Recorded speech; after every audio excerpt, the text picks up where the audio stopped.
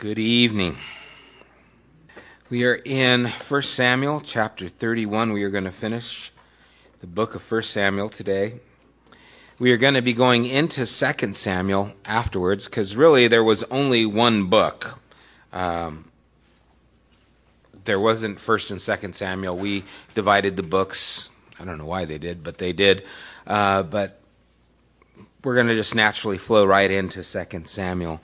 But this is, a marked place where it ends because of what takes place here in this chapter where we see the death of Saul.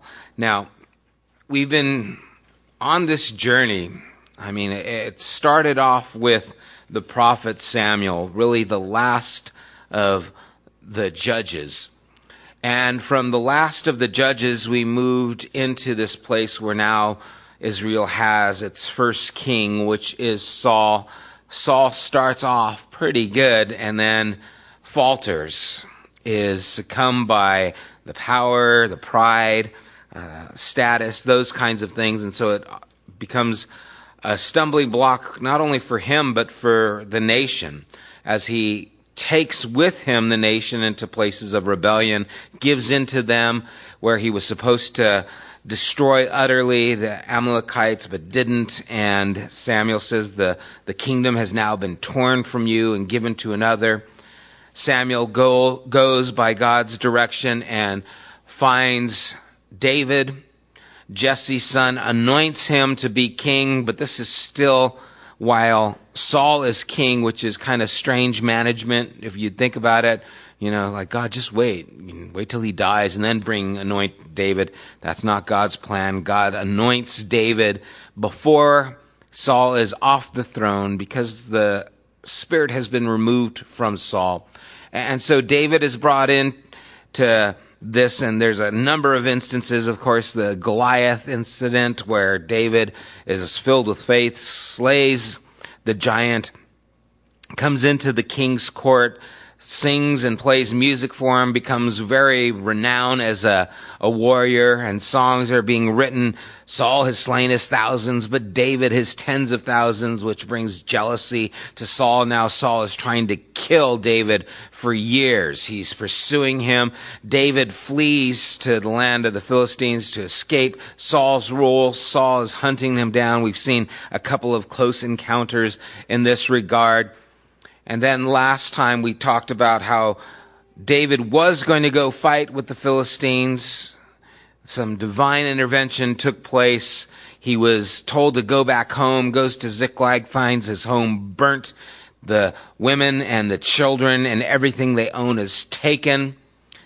And so in his time of despair, he encourages himself, finds strength in the Lord, pursues the Amalekites, gets back everything, and then even generously gives some to the areas in Judah, kind of setting up what is going to be his kingdom soon. Right before the battle between the Philistines and Saul, which is what we have before us today. So in 1 Samuel chapter 31, starting at verse 1, and we're going to read through the whole chapter. Now the Philistines fought against Israel. The Israelites fled before them, and many fell dead on Mount Gilboa. The Philistines were in hot pursuit of Saul and his sons, and they killed his sons Jonathan, Abinadab, and Malchi-Shua.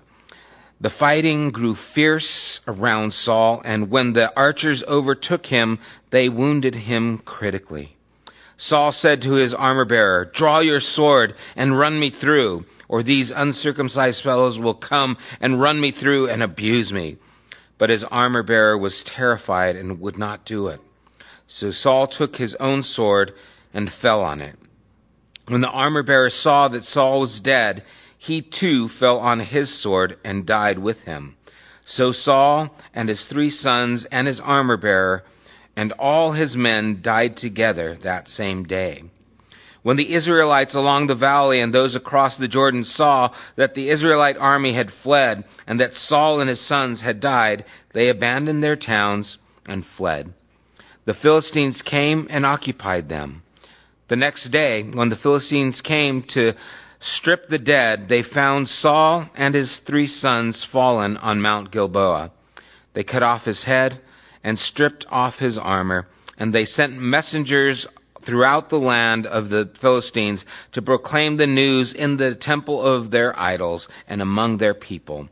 They put his armor in the temple of Ashtaroth and fastened his body to the wall of Bethshan.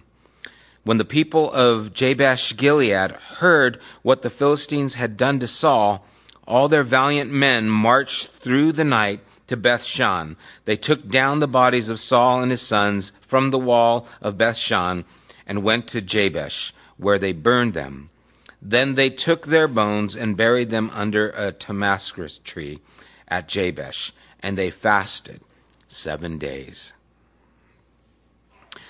Dark passage of Scripture. As we come to the end of Saul's life, we can't help but just feel what a tragedy. What we've seen is just the decline of this man. And coming to this point, it brings sorrow because of where he was at the time of his death. It's an interesting thing that what happens in a person's life follows them, but we can always change the direction of our life. I think of Saul, who started off as king and then became the enemy of God in a sense, pursuing David, trying to kill David in fear for his life, seeking mediums, desperate despair, and this kind of depression, to this place where he kills himself in battle. And now as you look back at Saul, the end of his life has been the mark of his life. And contrast that to Saul of Tarsus, who was going throughout the region killing those who named Christ as their Lord. Killing Christians, pursuing them, destroying them, comes to a conversion, encounters Jesus, he calls himself now Paul instead of Saul, and ends up being this incredible giant of the Christian faith. And so, whereas Saul started off well and ended poorly, and we remember him poorly, Saul of Tarsus started off poorly but ended well, and we remember him well. That should be encouragement to us, if there's still breath in our lungs, that we can still finish well. That we can still live lives that have meaning, purpose, and can look back on and say, that was a person who followed God, who changed the world around them because of who they were, for the good. But here it isn't the case. This is a tragic story. I mean, we know this was going to happen. When Saul went to the medium and conjured up Samuel from the grave, Samuel said, "You're going to die. Tomorrow, you and your sons are all going to be with me in the grave." So this was foretold. This was going to happen. So it's not a surprise, but it's still a tragedy. Especially as we see some of what took place, including his son Jonathan. Because Jonathan was such a great example. He was such a neat young man. Jonathan was someone who was going to serve with David. At least that's what he told David, but that wasn't the case. And so it's heartbreaking. And imagine seeing your son struck dead in battle.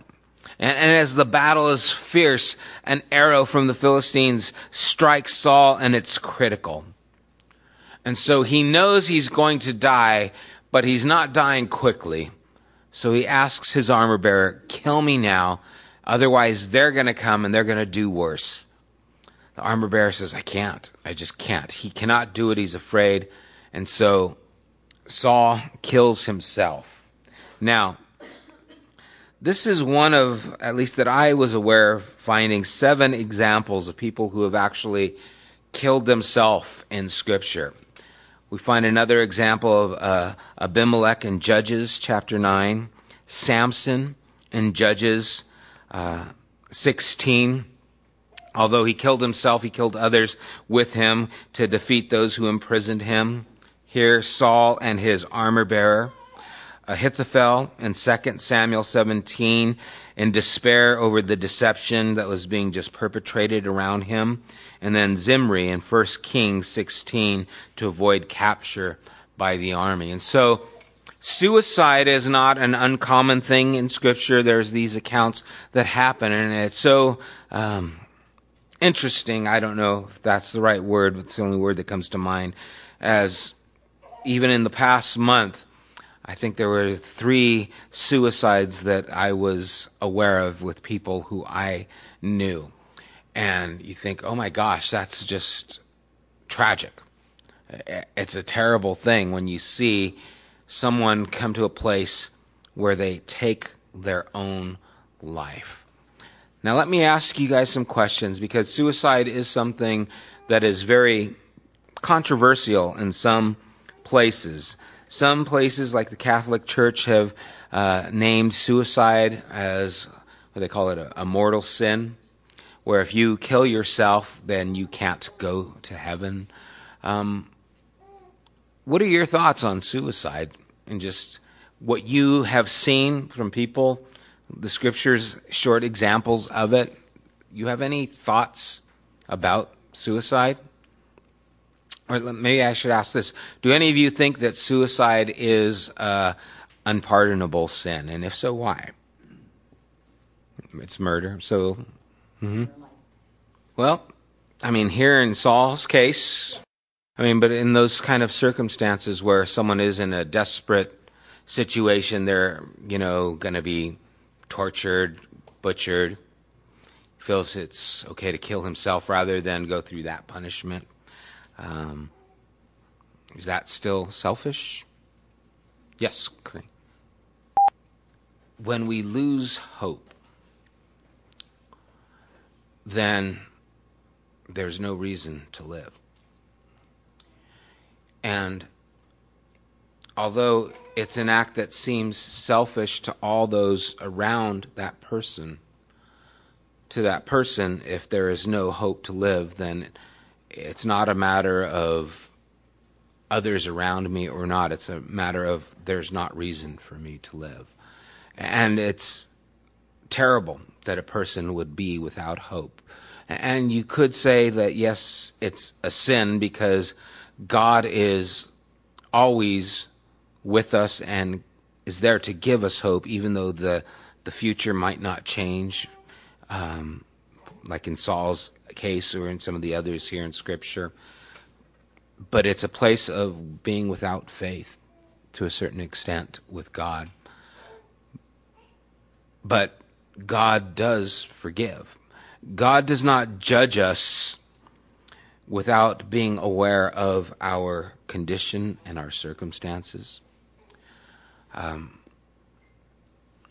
know one of my cousin's husbands killed himself. And here was a man who suffered depression greatly. This was years ago. I don't know if they diagnosed all the things that he was going through, but had incredible counts of depression that affected how he saw himself and his future. And when he saw that there was no hope, he felt that the best thing he could do was take his life so that he could leave his insurance to his family. His family is horrified by, what happened, struck by it. And to them, it's like, no, we don't want this of you. In his mind, this was the only course he could take. God doesn't judge anyone without being aware of their circumstances and their frailty and their condition. And so the whole idea of it being a mortal sin and a sin that God can't forgive, it's just, to me, foolish. God can forgive any sin. And this is no greater a sin than, David's murder of Uriah, and David was forgiven. And so it's not like this is unpardonable. It's tragic. It always is tragic. It's heartbreaking. It's heartbreaking that someone wouldn't see life as worth living. And those kinds of things are what haunt and trouble me. I think of Deuteronomy 30, where the Lord says, I set before you, blessing and cursing, life and death. Choose life that you and your offspring may live. There's always that choice, and God is always telling us, choose life, because there is something in life itself that is connected to God, that is connected to hope, that is supposed to give us that desire to move on and live forward. It troubles me even when I hear Christians talk, I just can't wait for life to be over and I can go be with the Lord. I'm like, especially when that's said in that circumstance when someone has lost someone they've loved and they don't quite understand. It's like, I can understand wanting to be present with the Lord, and yes, that's a great thing, but this is a gift from God. Life is a gift, and it's to be treasured, and it's supposed to be lived fully, and it's supposed to be enjoyed, and it's supposed to accomplish great and wonderful things within us and through us. And many times what happens is when we lose that connection, it becomes very fatalistic. And pretty soon it's just, I can't do anything. I remember one time going to pray for a woman who was dying of cancer. And I went into her house. She was in hospice care there at the house, and she was in a wheelchair. And I remember praying for her, and she just seemed out of it to me. She just didn't seem like she was really there. And so I thought, okay, I guess I'll pray for her, but I was expecting to get out of there pretty quick. I was in there, said my hellos, and hi everyone, I'll pray for her. And they just kind of left me there with the grandmother and the mom of this family. And so I sat there and I was just praying in front of her. I don't remember what I was praying, just asking the Lord to touch her, have mercy, heal her. And when I opened my eyes, she was like 2 inches from my face. And I kind of opened my eyes because I think I felt or smelt or something, her right there. And all of a sudden she was just right there. And I was like, oh, hi, hello. And I remember her just telling me, my husband cries at night because of me and my condition. And she repeated that. And just with this pain in her voice, my husband cries because of me. And I remember thinking, I don't know what to say. I didn't go through this class. My pay grade isn't this scale. I don't know what to say to her. And I remember being prompted by God to tell her that she's still useful. And in fact, I told her, I said, but you can still pray for your husband. And you can still pray for your children and for your grandchildren.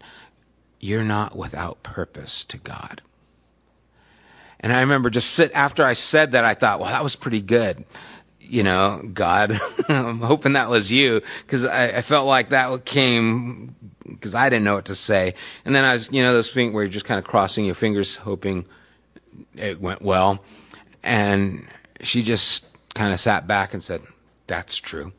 She said, I want to go for a walk now. And they strolled her out. And I was like, it was just one of those experiences for me. I was like, oh my gosh.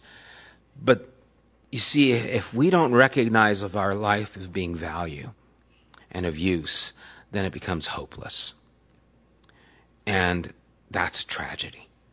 Because even in her condition, she could still be of use, praying and caring for those, even though it was difficult for them to see her in that condition. Unfortunately, when people don't see their life as use for others, to them it seems it's better if I'm just gone. And it is tragic, and it is selfish to those who love them, but in their minds, it's the only way, because my life no longer has purpose. And so this is a tragic end to the first king of Israel. It's tragic because his sons died. He saw and witnessed that. He kills himself. His armor bearer respected him more than he respected himself at that point. But then when he killed himself, his armor bearer said, okay, I guess that's it for me too, and also took his life as well. And so they died there at that time. And so after Saul dies, the battle isn't going well. They are losing, and the Philistines start to conquer. And when everyone sees that they're being defeated, they see that Saul, his sons are dead, they all hightail it out of there. Get your stuff, we're getting out of the town. And the Philistines start to occupy the town. And what's tragic is, Saul didn't want to be disgraced. He didn't want to be tortured, didn't want to be abused, but then after he kills himself, he still is disgraced. They chop his head off, and they actually send his head to the different towns, because they're telling everyone, look at, this is the head of the king of Israel. And so they were kind of setting it all over the place. And then they took his body, and then they nailed his body there on the wall, so that it was an example there in Gilboa for everyone to see. They take his armor, they put it in their temples of worship, and it's just this boasting of their victory. And it's just a tragic series of events. But it doesn't end that way. And even though the end of Saul's life is very tragic, there's this little bright spot in verse 11 when it says, when the people of Jabesh Gilead heard what the Philistines had done to Saul, all their valiant men marched through the night to Bethshan. They took down the bodies of Saul and his sons from the wall of Bethshan and went to Jabesh, where they burned them. Now, do you guys remember Jabesh Gilead at all? Do you remember that earlier? Turn with me to chapter 11. Let's recount these people. In chapter 11, Nahash the Ammonite went up and besieged Jabesh Gilead.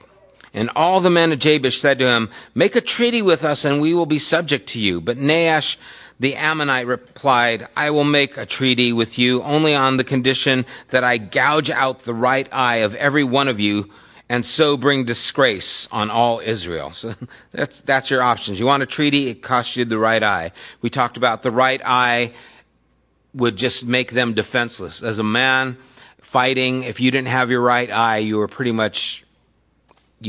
a goner, because you would hold your shield with your left to block it, and you could see with the right eye. If your right eye is gone, you got to put your shield down. It's just a handicap. And so they're going to take out the right eye. The elders of Jabesh said to them, give us 7 days so we can send messengers throughout Israel. If no one comes to rescue us, we will surrender to you. And we talked about the people of Jabesh Gilead had at one time abandoned Israel. When in Judges, I won't go into the whole account, they were the only tribe in the place in the nation that didn't come to the aid of some atrocities that were done.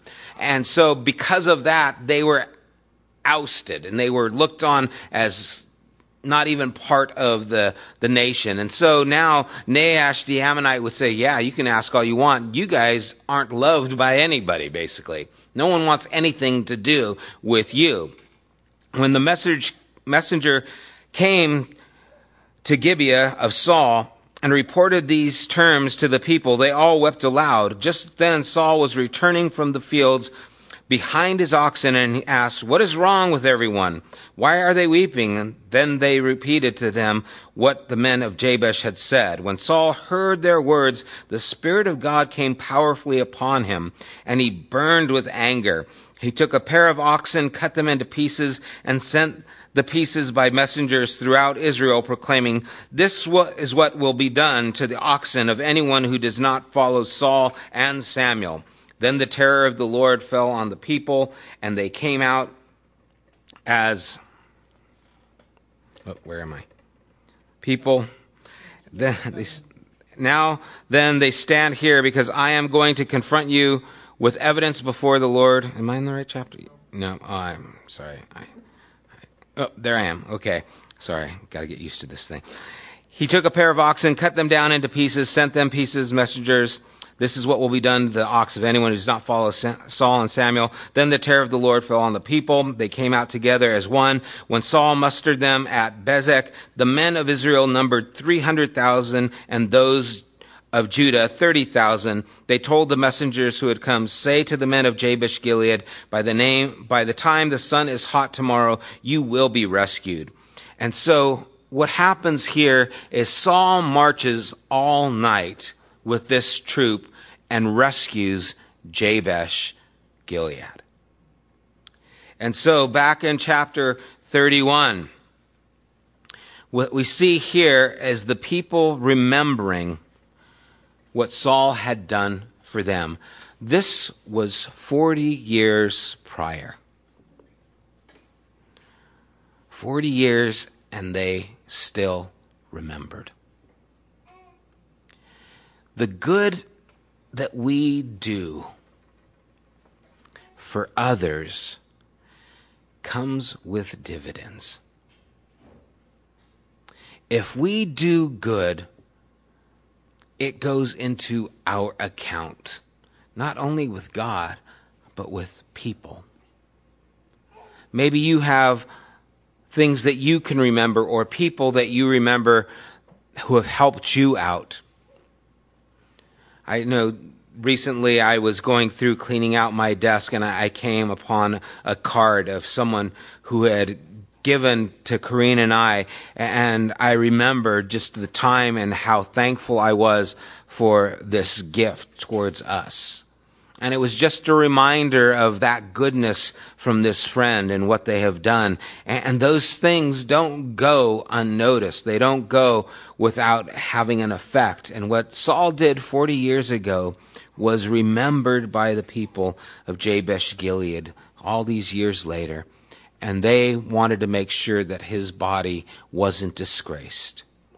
And so they marched through the night, just like Saul did for them, took the body down, and then they burned them, him and his sons. Now, this is the first and only time that cremation is mentioned in Scripture, and it's probably because who knows how long the bodies were up there. They were probably decayed, and it was probably a pretty gruesome thing that was done, and so there was really no way of burying them honorably, and so they just burned them, but they also took the bones and buried them under a tamarisk tree at Jabesh, and then they fasted. In other words, they just remembered and grieved for 7 days. Isn't it nice to know that even when our life has this tragic end that Saul's did, that there are people who remember the good that you did? That in their minds, the tragedy of Saul wasn't what they held on to. It was that time when he did good for us. And they remembered it. They showed him honor, took his bones back to them, and that buried them there, gave him honor in that place, and remembered and prayed and fasted for 7 days. And I think that's such a picture of hope, especially in this conversation of suicide, to recognize that even when people take their lives, it doesn't mean their lives were not of value to God or to others.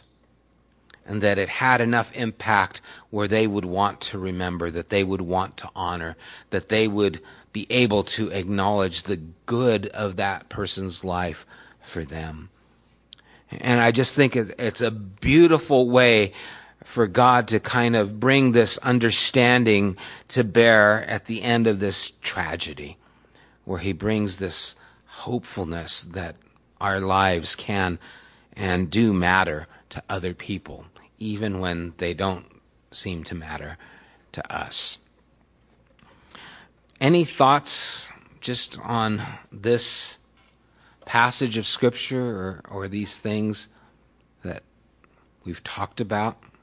Any questions just about Saul or what's going on here? No, he killed all the priests too. He had some bad moments. But, well, let me ask this question, because this is something that people always debate, and we won't settle it here. But a lot of times people want to know, well, did Saul go to heaven? What do you guys think? Don't think so? Now, what would make it so that he couldn't go to heaven? Why wouldn't Saul be able to go to heaven? What would it be that would say he can't go to heaven? And this is, I think, important because we need to understand the character of God. You see, I don't know if he went. No one does, right? God knows. But I think it's important for us to examine why we would say yes or why we would say no. Yeah, I mean, there is a place where if you deny the Lord, he will deny us.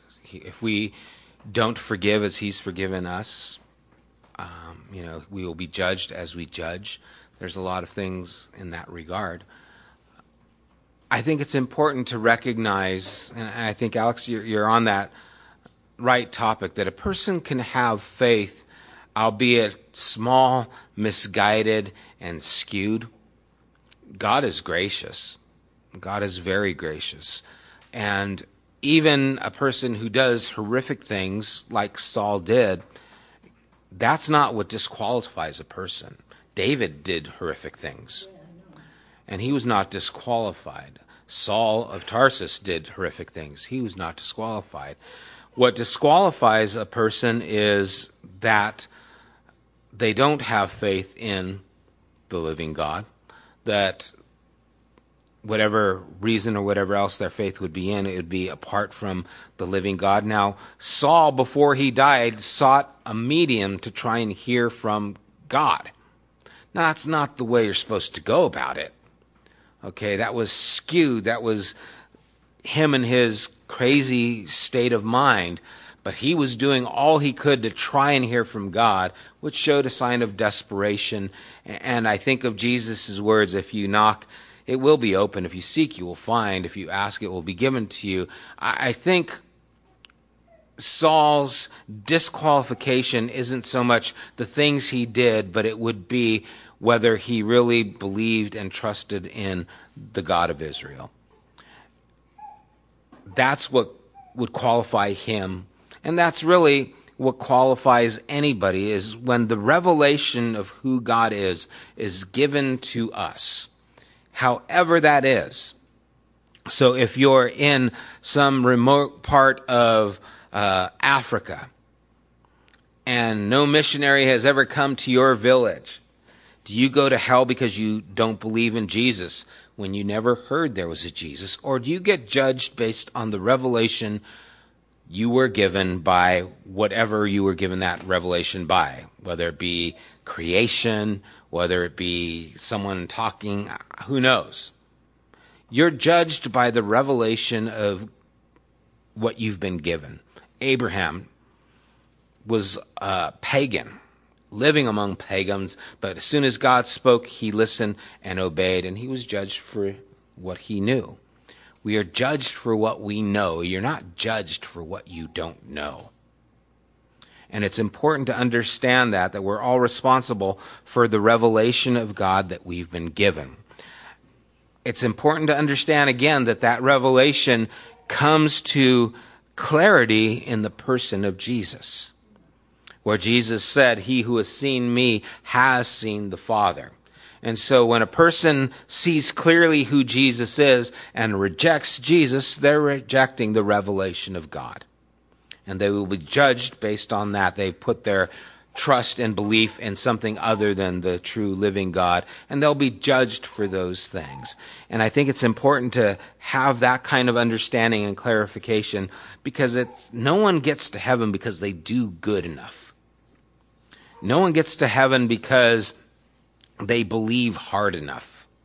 People get to heaven because God has shown mercy towards them, has paid for their debt through the person of Jesus.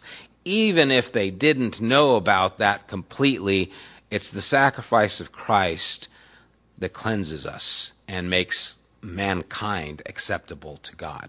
So it's not good things that you do. It's not how much you believe. It's really what Jesus has done.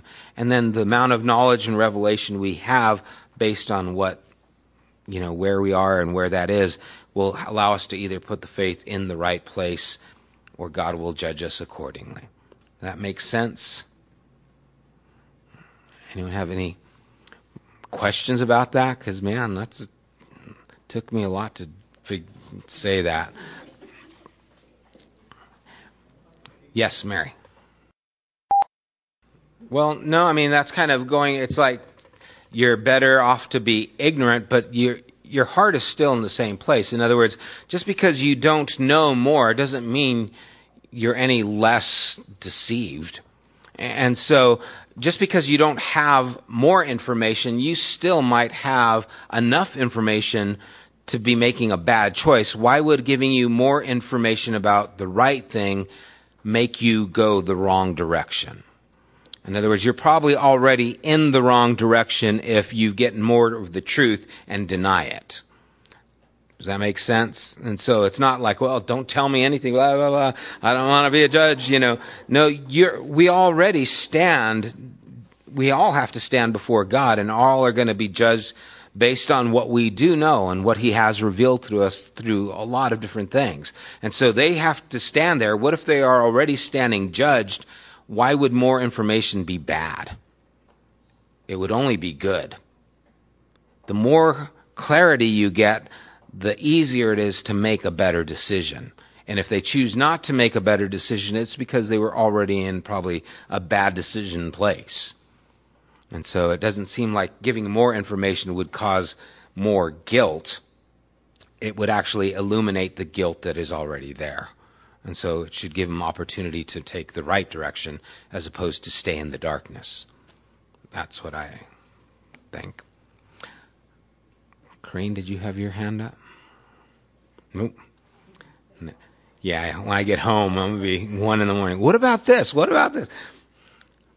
Any other thoughts on this?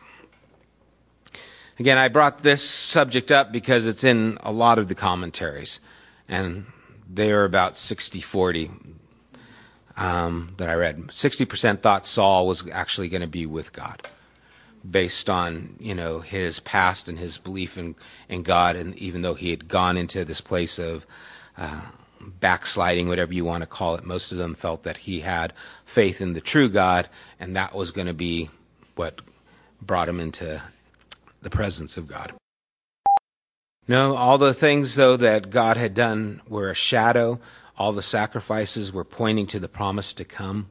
And so they died in the promise with the hope that the Lord was going to bring the Messiah and the deliverer and the one who was going to deal with them. They didn't even see it, that someone was going to die for their sins. They just thought that this was how God dealt with their sins. And so they died believing that God was going to bring justification because of how they worshipped Him according to His laws. No, and they still believe the same thing. And in fact, they don't need to continue sacrifices because they believe that even through their law and adherence to the law, that's what really God requires. They don't see the necessity of continued sacrifices. They see the keeping of the law as the sacrifice that God wants for them today. That's how they see it. And so, yeah, Danny. I think of the thief on the cross next to Jesus. The last moment received just that forgiveness.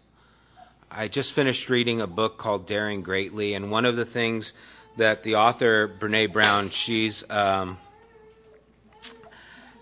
researcher, and what she did is researched for like 9 years all these people who, what she calls have wholeheartedness, who have lives that just seem to be filled with love and hope. And the one thing that she found in common with all of them was what she called worthiness of love, that they felt that they were worthy to be loved. And the talk was, or her dialogue is a lot about shame, the difference between shame and guilt. You know, shame is like you skip out on lunch, you forget to meet someone for lunch, and then you go, oh, and you call them up and you say, I'm sorry, I'm such a terrible person. That's shame. Guilt is, I'm sorry, that was a terrible thing to do. You see, one involves your character and who you are, and the other one is just about something you did. You know, we all have reasons to be guilty, but we all are worthy of love. And if we lose that understanding that you're worthy of love, then you will lose hope. And you will give in to the depression and the despair. And you will not be able to live and conduct yourself in a way that's what she called wholehearted. And it's pretty amazing just how this manifests in addictions and in other areas of our lives, just when we lose this idea of I'm worthy to be loved. It doesn't mean I'm deserving God's forgiveness because I've done enough good things. It's just I'm worthy of His love. And we are by means of His creation. You know, the reason God so loved the world is because He felt the world was worth loving. You know, are you worthy of God's love? Yeah, you are. Jesus died for you. That's enough. You don't have to say, well, no, because I'm this and that. Anyway, that's a different subject. But yeah, that idea of, you know, desperation and not having hope, and it's a scary thing. Yeah. That's why in the spy movies they give you the pill that you bite on, and yeah, the cyanide pill kill you. In his mind, that was his only choice. Now, it doesn't mean it was okay. It's just that was what he saw. He saw that being a better choice than what was going to happen. You know, again, taking his life shows a lack of faith. Could God have delivered him? Could he have escaped? Who knows? Who knows? Again, I don't think God's going to judge him without that being in mind, so to speak. You know what I mean? God's not going to look at Saul and say, nope, shouldn't have done that, without knowing his desperation, his state of mind. And I think he thinks that way with everybody who takes their life. He doesn't just say, oh, that was bad, sin, boom. You know, I've heard some people say that, well, you know, you have to confess your sin to be forgiven, and if you kill yourself, then you can't forgive your sin. And I just think, oh, that's kind of hogwash, because there's a lot of sins you probably don't even know you have or done, you didn't confess of, and now what do? You're in trouble. But, you know, it's just tragedy. No matter way, life is precious, you know, and this is just a tragic end to Saul's life. But any other thoughts? Okay, that was thoughtful enough. Let's pray.